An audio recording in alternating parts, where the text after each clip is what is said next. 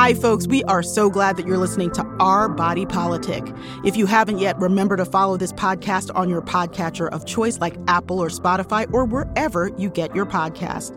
And if you have time, please leave us a review. It helps other listeners find us, and we read them for your feedback.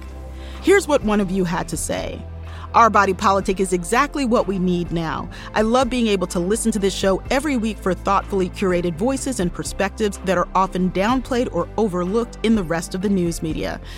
Thank you so much for that kind review. We are really glad that you like the show.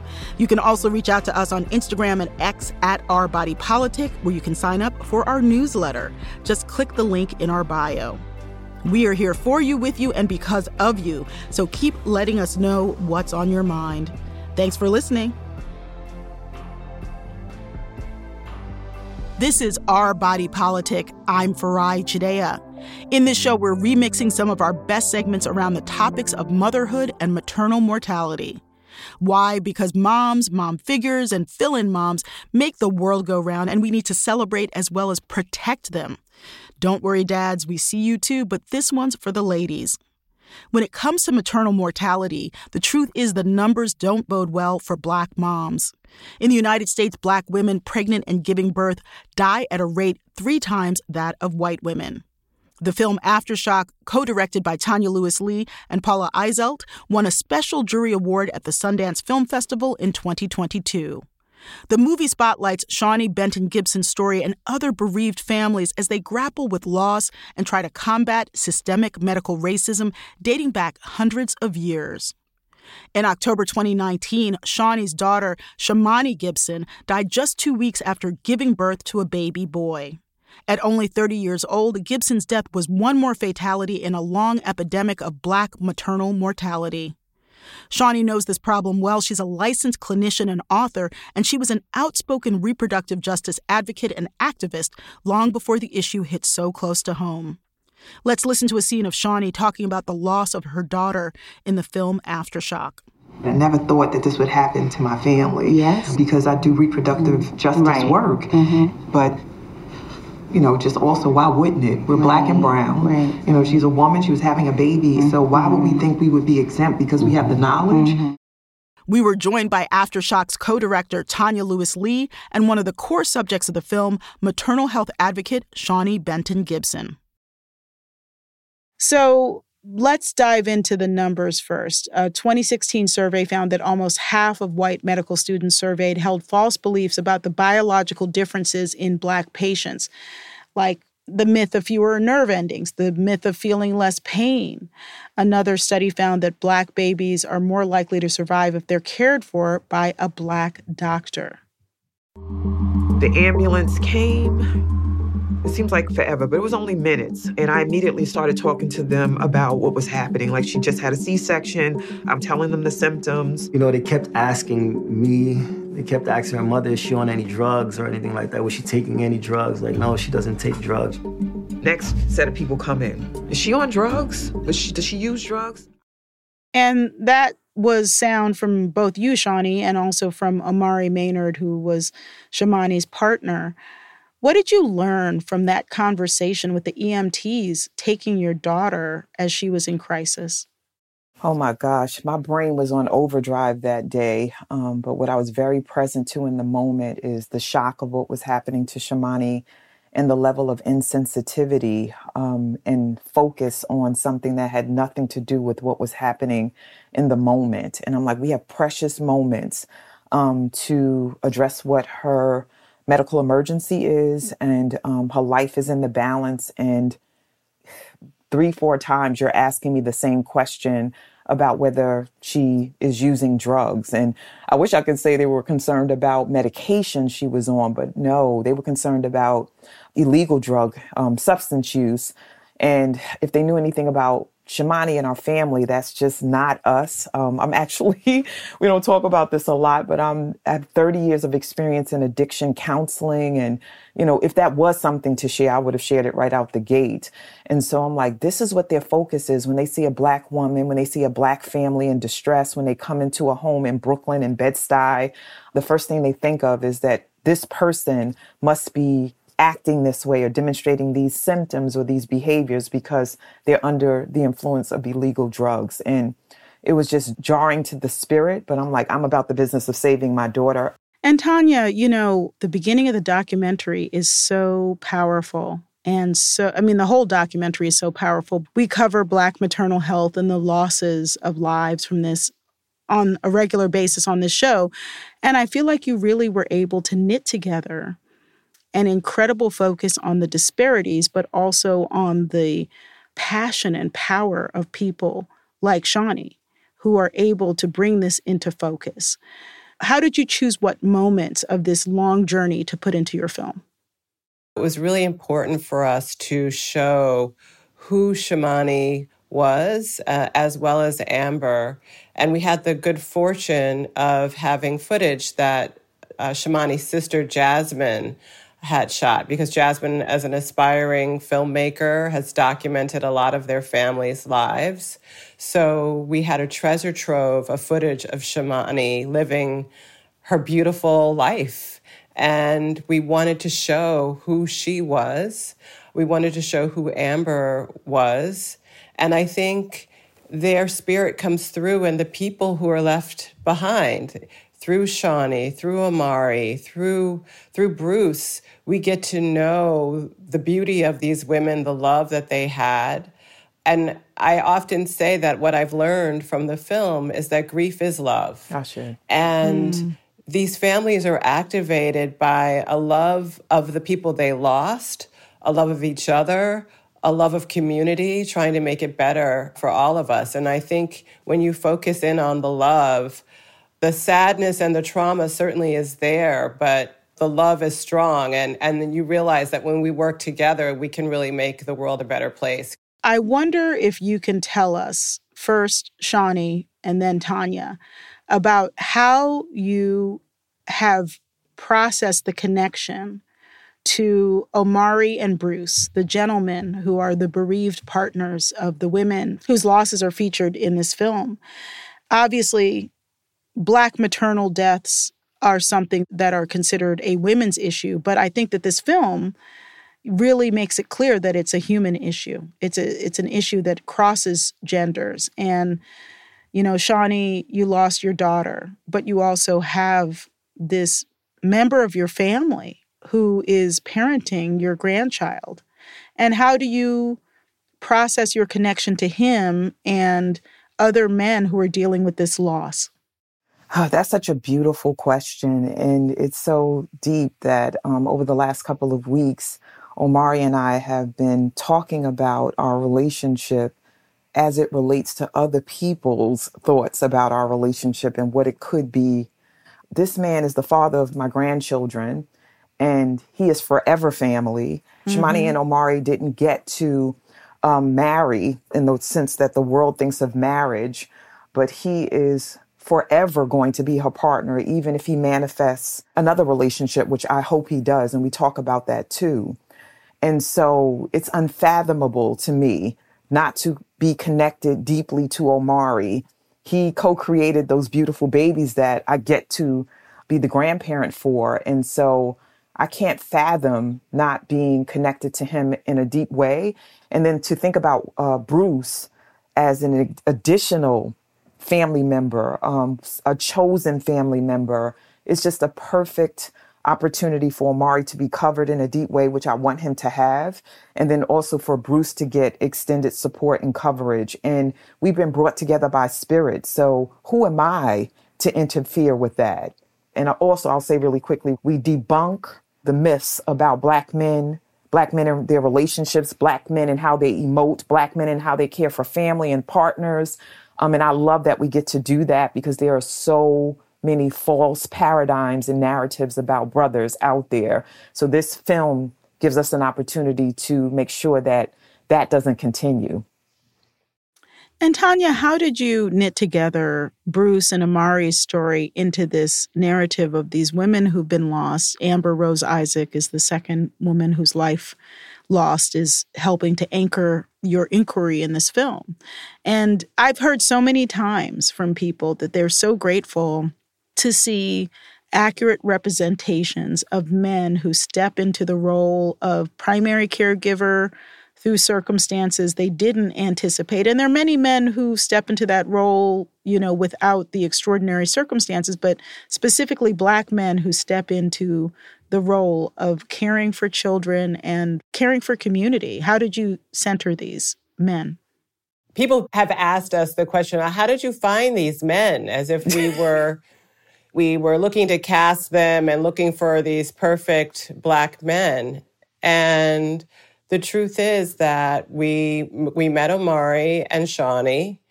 Omari was 2 months into his grieving process.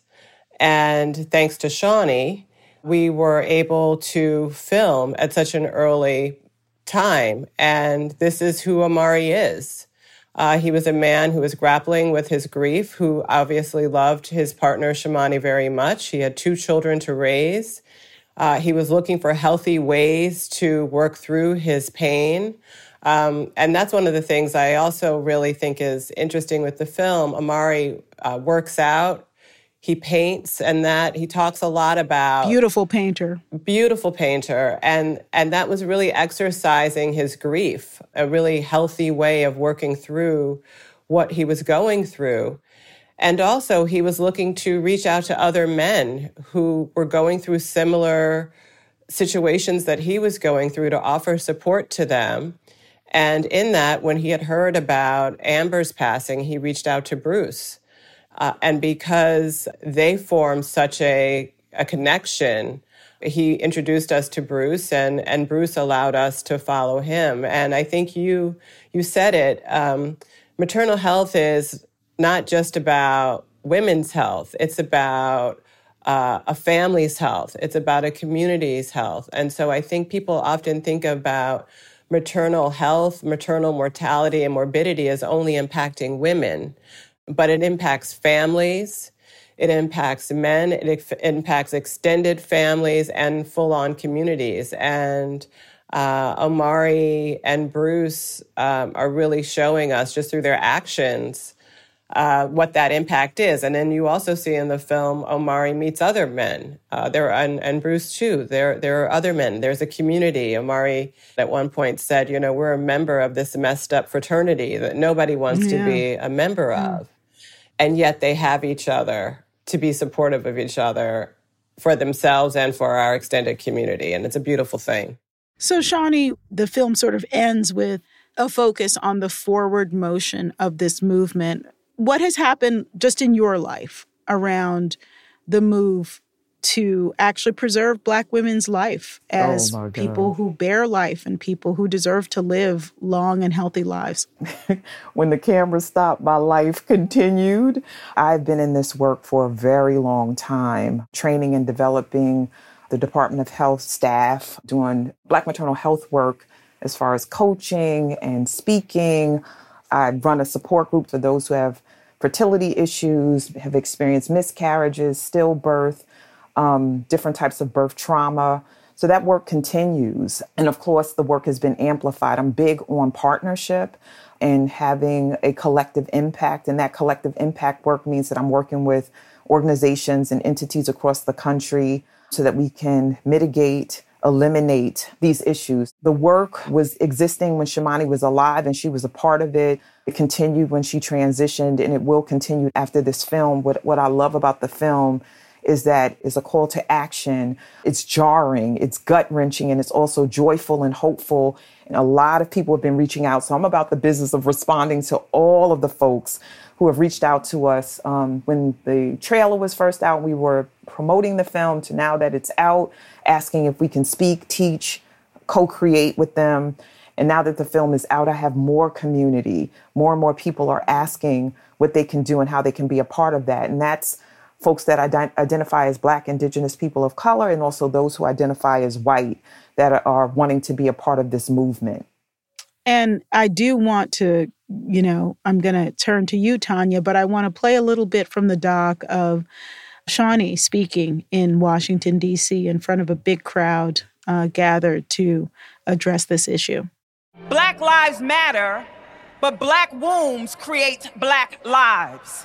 And when we forget that, we forget our humanity. We want to make sure that our grandbabies, our children, have mothers to raise them, and that fathers are not left to figure it out on their own. We must stop this.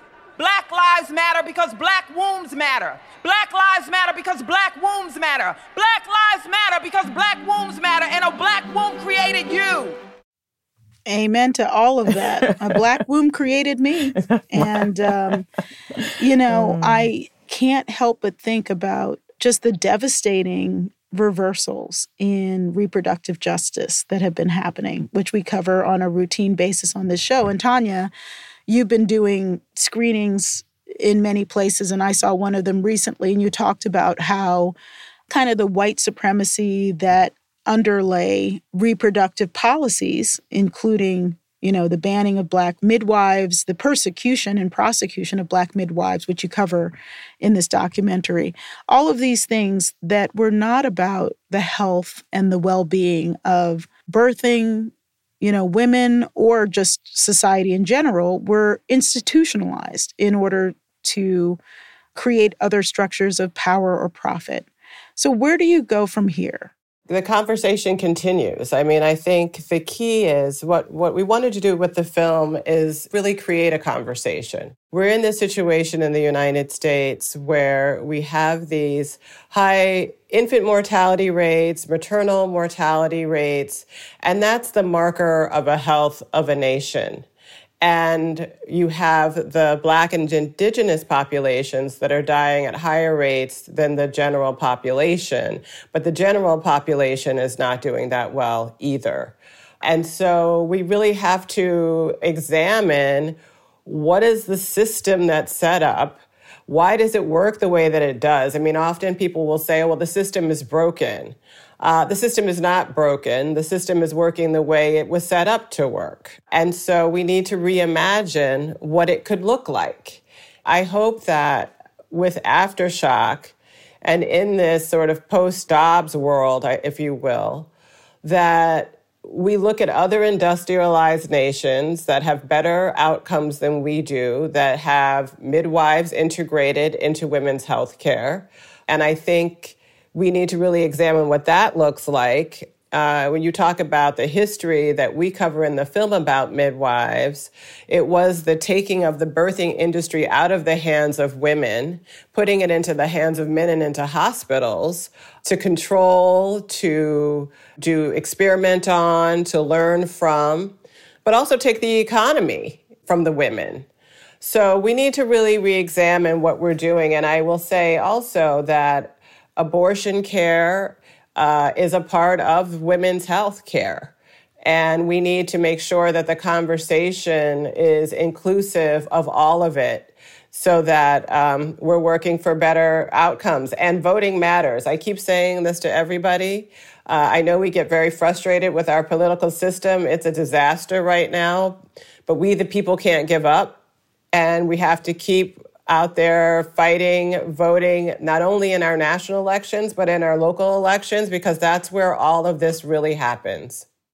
Well, that's fantastic. And Shawnee, if there's anything you'd like to say before we let you go, please do say it. Thank you so much. Just thinking about what Tonya stated. So when I was thinking about the title of this show, Our Body Politic, I immediately thought about the political decisions that have been made that have embodied consequences for those whose voices are heard the least, if at all, for those who have been marginalized for more time than we've been alive. And even some of the decisions that we've made here in the United States, especially under the former administration, have impacts globally. And that our decisions here have impacted access to contraception, access to abortion, access to reproductive health and care. It incenses me, and it also stirs me up to take action, to do something not just in the local community, but nationally and internationally. And when I think about maternal mortality and morbidity, with the Supreme Court decision, we're going to have, unfortunately, more near-death and death experiences. They're taking us backwards rather than forwards. And the implications on our community, they're going to be devastating if we don't do something to shift this. Shawnee and Tonya, thank you so much. Shawnee, we're going to say goodbye to you. Thank you for joining us. I really appreciate it. My pleasure. Thank you for having me. This is Our Body Politic. That was advocate Shawnee Benton-Gibson, who's featured in the documentary Aftershock, co-directed by Paula Isolt and Tonya Lewis Lee. I continued my conversation with Tonya to hear more about her career and her work in media and health. So tell me how you became the person who did this film. You have had a really interesting career ranging from children's television development to this very brilliant, serious, heavy, but also just uplifting documentary. Give us a little walkthrough on how you got to this point. Back in 2000, I wrote a book called Please Baby Please. And my children were young, and I was noticing that they were realizing they were Black in a white world. And there were not enough children's books, television programming that featured kids of color. And it was like, somebody should write another book, and maybe I should do that.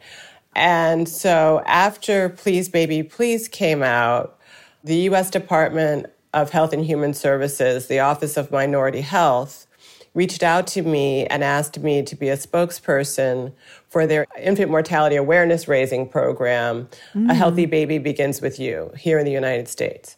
So I had the opportunity to travel the country and learn about infant mortality, the causes. Each community has a different need or has different issues. And I had the chance to talk to groups of Black women about how we access our healthiest lives. Because, of course, when you're talking about an infant's health, you're talking about a woman's health. In those conversations, often someone would tell me the story about someone who passed away from childbirth complications. I did a small film about the infant mortality crisis called Crisis in the Crib, and had been thinking about how to tackle the U.S. maternal mortality crisis. And when these articles came out in the New York Times and ProPublica in about 2017, 2018, I thought to myself, now is the time I better hurry up and make this film. And so I met my co-director, Paula, in November of 2019. And she had a shared passion for maternal health. She had just finished directing her first film called 93 Queen. She had some good chops as a director, a way to tell a story that's intimate about a broader issue. And we met, and a week later, we were making this film. That's amazing. Yeah. That was Tonya Lewis Lee, co-director of the documentary Aftershock and an advocate for women and infants' health. Now we turn to the many factors that can impact our health beyond our actual medical history. There's access to social and economic opportunities, jobs, schools, and environment. Dr. Rachel Hardeman researches a root cause of health disparities in the U.S., racism. Dr. Hardeman is the founding director of the new Center for Anti-Racism Research for Health Equity at the University of Minnesota School of Public Health. We spoke to her in April 2021, around the time Derek Chauvin was on trial for the murder of George Floyd, and asked her about the links between his trial and what people who are Black and giving birth have to go through. I would actually say the two are deeply related, for a couple of reasons. First and foremost, we are watching this trial play out and currently reliving the trauma that we experienced last May, watching George Floyd be murdered, right? And the pain that came with that as a member of the Black community.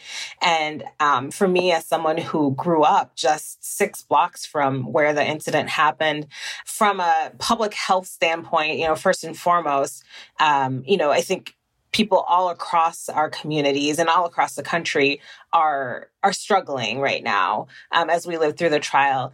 And then, as I think about my research, some of my research has actually sat squarely in the space of looking at, does police violence, does, living in communities where there are disproportionate amounts of police surveillance, does that impact birth outcomes? And we've actually found in some recent work that will be published soon that indeed it does. So living in a Minneapolis community that is being over-surveilled by police is associated with poor preterm birth outcomes. All of these things happen within the communities that we live in. And so therefore, all of the ways that, trauma is happening in those communities or racism is showing up in those communities, it's going to be inextricably linked to the ways that Black people in particular are able to give birth in healthy ways or not.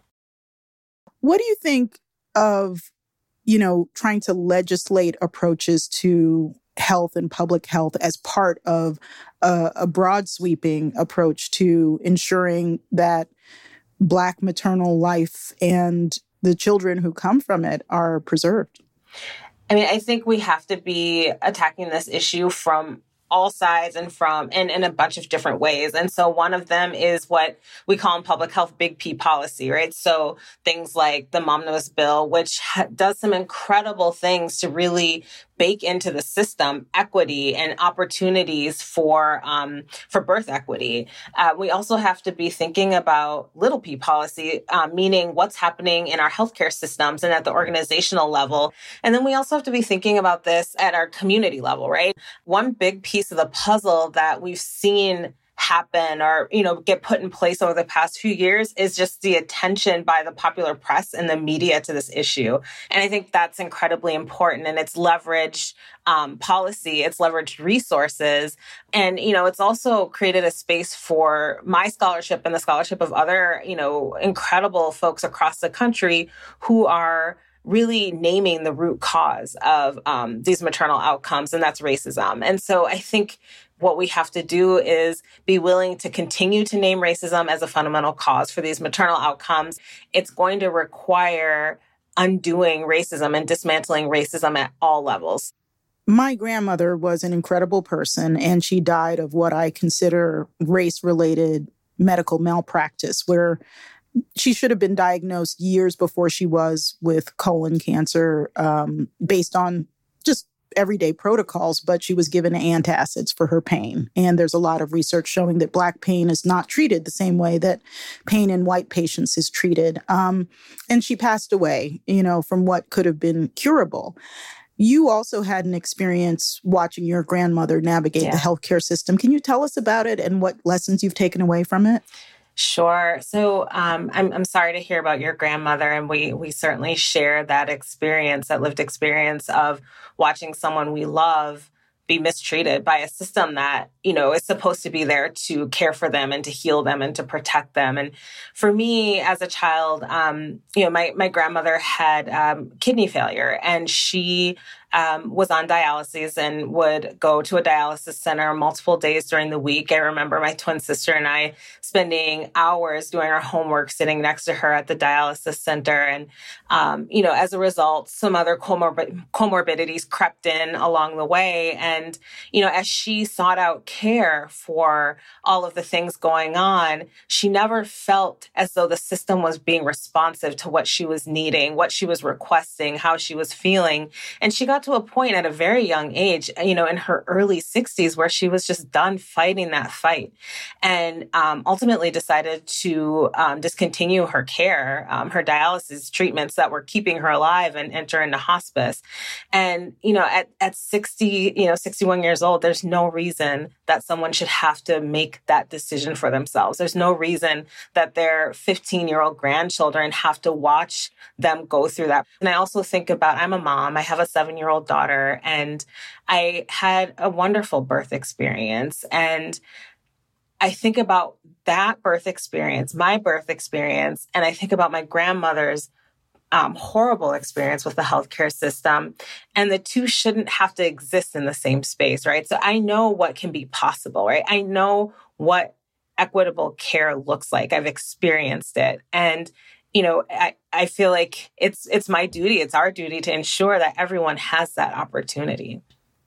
When you talk to your daughter, and 7 is that age where, you're old enough to ask questions that are pretty interesting.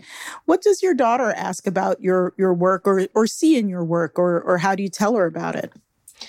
I talk to her a lot about my work, and she knows that the goal of my work and the reason I work so hard is to manifest racial justice so that Black women and Black girls can live healthy and free lives. And that means that she gets to live a healthy and free life. And so, we are always talking about what that looks like in our household and grappling with hard questions. I mean, we just talked to her the other day about the Chauvin trial and what that means. And, I remember even last May when George Floyd was murdered, she kept saying, "This time feels different."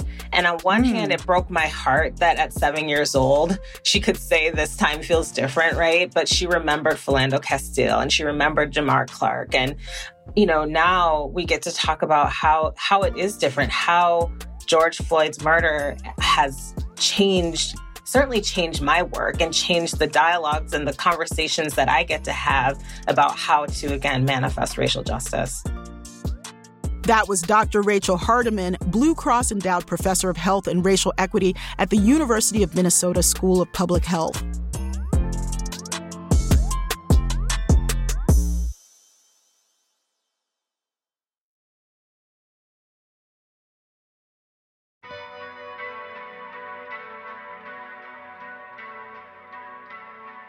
Every one of us has an origin story, a family and place and time we come from, which shapes us. Anna Malaika Tubbs took on the origins of some of the most powerful men during the Civil Rights era by turning a much-needed focus on their mothers. She's the author of The Three Mothers, How the Mothers of Martin Luther King Jr., Malcolm X, and James Baldwin Shaped a Nation. The lives of Alberta King, Louise Little, and Bertus Baldwin all have lessons that are relevant today. We asked her about the life she was bringing into the world as she was writing this book and how it felt to have that connection.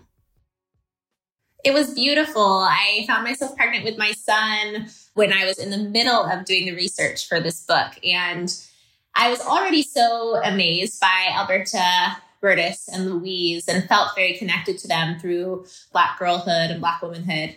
But to go through that experience myself of becoming a mom and really understanding both the excitement and the deep love that you have for your child even before you meet them. But you've also experienced extreme worry and extreme fear, and especially as a Black mother, where it's already so dangerous to be pregnant as a Black woman in the United States, to go into labor and delivery as a Black woman in the United States. But then even if you do survive that, the experience of yourself and your child in the world beyond your home is really scary. And so learning from them gave me not only hope and inspiration, but very tangible guidance on how you teach your children to be aware of what's happening in the world, but also to not allow them to be defined by those limitations, but instead to see themselves as change agents.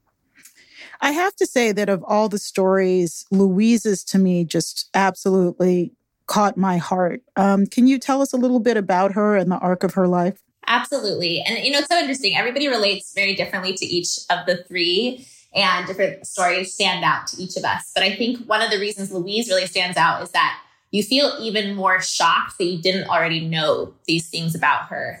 Yep. That was me.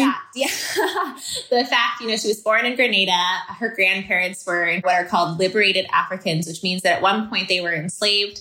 And then at some point, the law changed in maritime laws and they were able to gain their freedom. And so they knew what it was like to be enslaved. And they also held very strongly the need to keep their independence, keep their freedom, and taught their children and their grandchildren, again, strategies for maintaining that you needed to be self-sustaining, know how to grow your own food, have your own trade, etc. And also be aware of this continued fight for freedoms, that it wasn't guaranteed, but we also couldn't lose it. And so Louise grows up with this experience. And so she leaves Grenada to join an international movement for Black lives through the Marcus Garvey Pan-Africanist movement. And she eventually becomes one of Marcus Garvey's closest confidants. She writes letters for him. She writes for the Negro World newspaper. She's a branch secretary, just this incredible activist from this very young age. And this is how she meets her husband, which becomes important because they're sent around the United States, joining communities that are already responding to white supremacist violence with this courage that they want to continue to incite. And so because of this The Black Legion, which is kind of like a KKK group, follows them everywhere and really persecutes their family and attacks them in many different ways. And this leads to their home being burned down. It eventually leads to Earl, her husband, being murdered, as well as her being put away against her will for 25 years of her life in a mental institution. You can't get much more wrenching than that concatenation of events. And of course, her son, Malcolm X, was later firebombed and murdered. And you talk about some of the intergenerational trauma that these three mothers must have experienced in seeing history repeat itself for their children. I mean, how did you process this as you were writing? It's heartbreaking. It's tragic. And I was very intentional to put this fact at the beginning of the book that all three moms are going to outlive their sons. I think we so often talk about the loss of Malcolm X and MLK Jr. and James Baldwin, even though it happened later, as if it just is kind of a moment in history. And we don't process how painful that is, the loss of life, the battle, again, for our freedoms. And so I say this at the very beginning so we understand the humanity of these families, and especially these women who in many ways sacrifice their sons to something much larger. So the book is a combination and a balance between understanding the very painful realities and also understanding the ways in which Black women still continue to create life, not only through their children, but through their activism, through their art, through their writing, to move forward and also progress the country forward at the same time. There's so much more to all of the stories in this book, but we don't want to give everything away, and I'm going to wrap it up. You have this great quote, a very painful quote, but an amazing quote from Audre Lorde. Raising Black children, female and male, in the mouth of a racist, sexist, suicidal dragon is perilous and chancy. If they cannot love and resist at the same time, they will probably not survive. And it goes on a bit from there, but that just kind of, was a gut punch. How do you, as someone who is a mother and who is someone who has the ability to uplift mothers through this writing and this deep research, how do you process a statement like that? And where do you want to leave your readers? I think that statement is just so poignant because of how real it is. This is what it means to be Black citizens of the United States of America. And I do think it's translatable beyond the United States. But since this is my specific focus, a country where we have been denied our humanity so often, and where we know our worth and we know our children's worth. But in order to, again, not only move forward and cope and survive, but to live happily and find joy and still love one another, we have to be aware of the balance that we're constantly living in the middle of. The need to find love, but to also fight and to survive and do what we can to make it easier for our descendants coming after us, so that maybe that doesn't end up being the case for forever. Anna, thank you so much. Thank you. Thank you so much for having me. That was Anna Malaika Tubbs, author of The Three Mothers: How the Mothers of Martin Luther King Jr., Malcolm X, and James Baldwin Shaped a Nation. Our next throwback is with Tressie McMillan Cottom, an associate professor at the University of North Carolina at Chapel Hill. I spoke with her about her collection of essays titled Thick. Dr. Cottom writes about everything from her family to beauty to Obama's presidency, plus a horrific labor and delivery experience which resulted in the death of her newborn daughter. We started off the conversation with her reading a section from her book about visiting a party that was to support then-candidate Obama running for office in a fancy white part of town, and the fascinating reflection she had in that chapter. For all of his intimacies with his white mother and white grandparents, my first Black president doesn't appear to know his whites. There's no other way to explain Obama's inability to imagine that this nation could elect Donald Trump. Those of us who know our whites know one thing above all else. Whiteness defends itself against change, against progress, against hope, against Black dignity, against Black lives, against reason, against truth, against facts, against Native claims, against its own laws and customs. Even after Donald Trump was elected, Obama told Ta-Nehisi Coates that all is not lost. Obama is still hopeful about the soul of white America. He said nothing about the soul of Black America. That is where my hope resides. That hit me because it felt like me in some ways.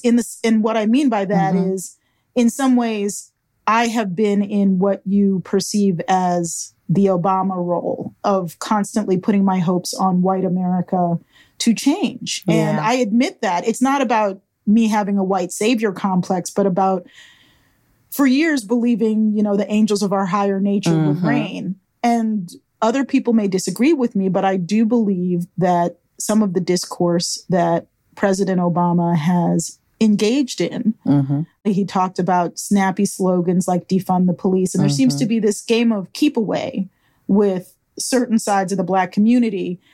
What are we to make of that in the sense of, can you just come out and say, I want Black people to be happy? I mean, if you want to be a president or a senator, is that acceptable? I think there's a maturation of your racial self. We all start in the Obama role, which is hopeful. You think you're being pragmatic, right? Like, let's just work this out because it seems like something that can be worked out, right? You feel like if you just get the right words and the right vocabulary and you develop the right shared experiences, right? We do the same thing at work. That's the premise of everything we do in public life. The challenge is that the racial minorities, Black people, are doing that maturation, but white people are not. And so if they are never doing the process, if they're never moving, all of the work on the other side is not going to change how white people view themselves and their own racial identity. That's the work that has to happen. I think it's, the whole idea of the double consciousness. I think that there's, many layers of consciousness where you're looking through the layers of class, gender, race, but within, I was just about to go on and on. But one thing, and it was just so hard to read your journey with your pregnancy. And that is, reading it is a tiny fraction of what I can only imagine it took to live it. But you have a line in your book, when my daughter died, she and I became statistics. And that relates to, I think, this question of how the lived experience of Black people, is determined by this nation that we live in. What happened? What happened to you and your family? I'd said I'd never write about my medical trauma, which is fundamentally what the essay is about. And then I started writing about neoliberalism and found myself wanting to talk about my pregnancy story. And I was thinking, what the hell is going on there, right? And it took me a moment to figure out that I was uneasy and hope I'm always uneasy with how Black lives get extracted into a data point and into a statistic. And especially as a sociologist and as an academic, I feel like we can rely on people's trauma for our own professional and personal gain. And we can forget that a statistic is a lived experience. And one of the things I wanted to do was reanimate one of the most horrible statistics that I think we produce in this nation at the moment. And that is that Black women and Black babies are more likely to die in childbirth in the United States of America than almost any woman anywhere in the world. Yeah. That's just, are you kidding me? Are you kidding me? The basic function of life, reproducing in the wealthiest country in the world, in the history of the world, at a moment of technological advancement that we are seriously talking about colonizing the moon.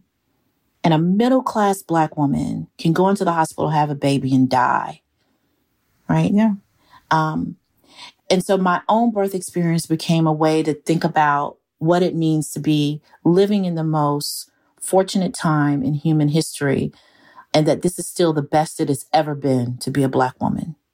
And what is the role of incompetence? You talk about assumptions of incompetence in a way that really illuminated this horrific journey that you were forced to take? Well, because I, kind of like you were talking about seeing yourself in the Obama character in the essay, I saw myself in the narrative of it's almost an immigrant narrative that we have in this country, which is, if you work hard, you do everything right, there's a way that you can preempt and plan for the inevitable racism, sexism, classism that will shape your life, right? We have this thing, work twice as hard, right? Da, da, da, da. And how much that shapes our expectations of ourselves. And I think I was angry with myself for how I had accepted that I could somehow be decent enough, middle class enough, respectable enough, that I would have a different experience than the typical Black woman. And so my reflection is on how the healthcare system, this bureaucracy, is set up for certain bodies to always be incompetent. There was never a performance of competence that I was going to be able to do in the emergency room when I present and say I'm having pains, and no one tries to figure out why I'm having contractions. And not just pains, you were bleeding. Yeah. And I wanted to let myself, it was a process of me forgiving myself too for believing it could be different, believing it can be better. I hope that's what I offer the other Black women in particular who read it, that there's a reason why you thought it could be different. And none of that is your fault, just like it isn't your fault when the outcomes are not different. Yeah. I could talk to you all day, but you don't have all day. And so I just want to end with you reading a little bit more from your book and one final question. Sure. I am, by most measures, pretty smart. My grandmother was smarter. She was do the Times crossword in pen smart. She was teach yourself liberal arts with a library card smart. She was, for most of her life, a domestic worker for rich Jewish people who sent me cards when I got good grades in school. The Edelmans, the Goldmans, the Finkelsteins. When she died, quickly, thank God, all of my grandmother's possessions fit inside the one-bedroom senior living apartment in the small town where she had been born. She was far smarter than her PhD-having granddaughter, and she died poor. Smart is only a construct of correspondence between one's abilities, one's environment, and one's moment in history. I am smart in the right way, in the right time, on the right end of globalization. So what would you tell your grandmother today about how you are? What would you tell her if you could? Oh, wonderful question. Thank you. Because one of the saddest things for me is I'm having the greatest period of my life, both professionally and personally, and my grandmother didn't live to see it. Now, I don't necessarily ascribe to the same doctrine or religion that my grandmother did. I like to say that I'm Baptist, culturally Baptist. I know how to go to church and I know how to do the rituals, but I talk to God all of the time. And I would want her to know that I had figured out how to talk to God and that we had a fine relationship going. And I know that my worth is not determined by this world and that I was going to be okay. Tressie, thank you for joining us. Thank you so much, not just for having me, but for such thoughtful, wonderful questions. It's been a pleasure. That was Tressie McMillan Cottom, author of Thick and New York Times columnist. Thanks for listening to Our Body Politic. We're on the air each week and everywhere you listen to podcasts. We'd also like to invite you to sign up for our newsletter, where we share additional insights and resources for the OBP community. Check us out on Instagram at Our Body Politic and click the link in our bio. You can also find our polling at living-data.com. Our Body Politic is produced by Diaspora Farms and Rococo Punch. I'm host and executive producer Farai Chideya. Nina Spensley and Shanta Covington are also executive producers. Emily J. Daly is our senior producer. Bridget McAllister is our booking producer. Andrea Aswahe, Anne-Maria Wad, Natina Bean, Morgan Givens, Emily Ho, and Monica Morales Garcia are our producers. Nicole Pasalka is our fact checker. Our associate producer is David Escobar. Our technical director is Mike Garth. This program is produced with support from the Surdna Foundation, Ford Foundation, Katie McGrath and J.J. Abrams Family Foundation, Craig Newmark Philanthropies, Meadow Fund, Democracy Fund, Heising Simons Foundation, Schusterman Family Philanthropies, Open Society Foundations, the Henry L. Luce Foundation, Compton Foundation, Harnish Foundation, Pop Culture Collaborative, and from generous contributions from listeners like you.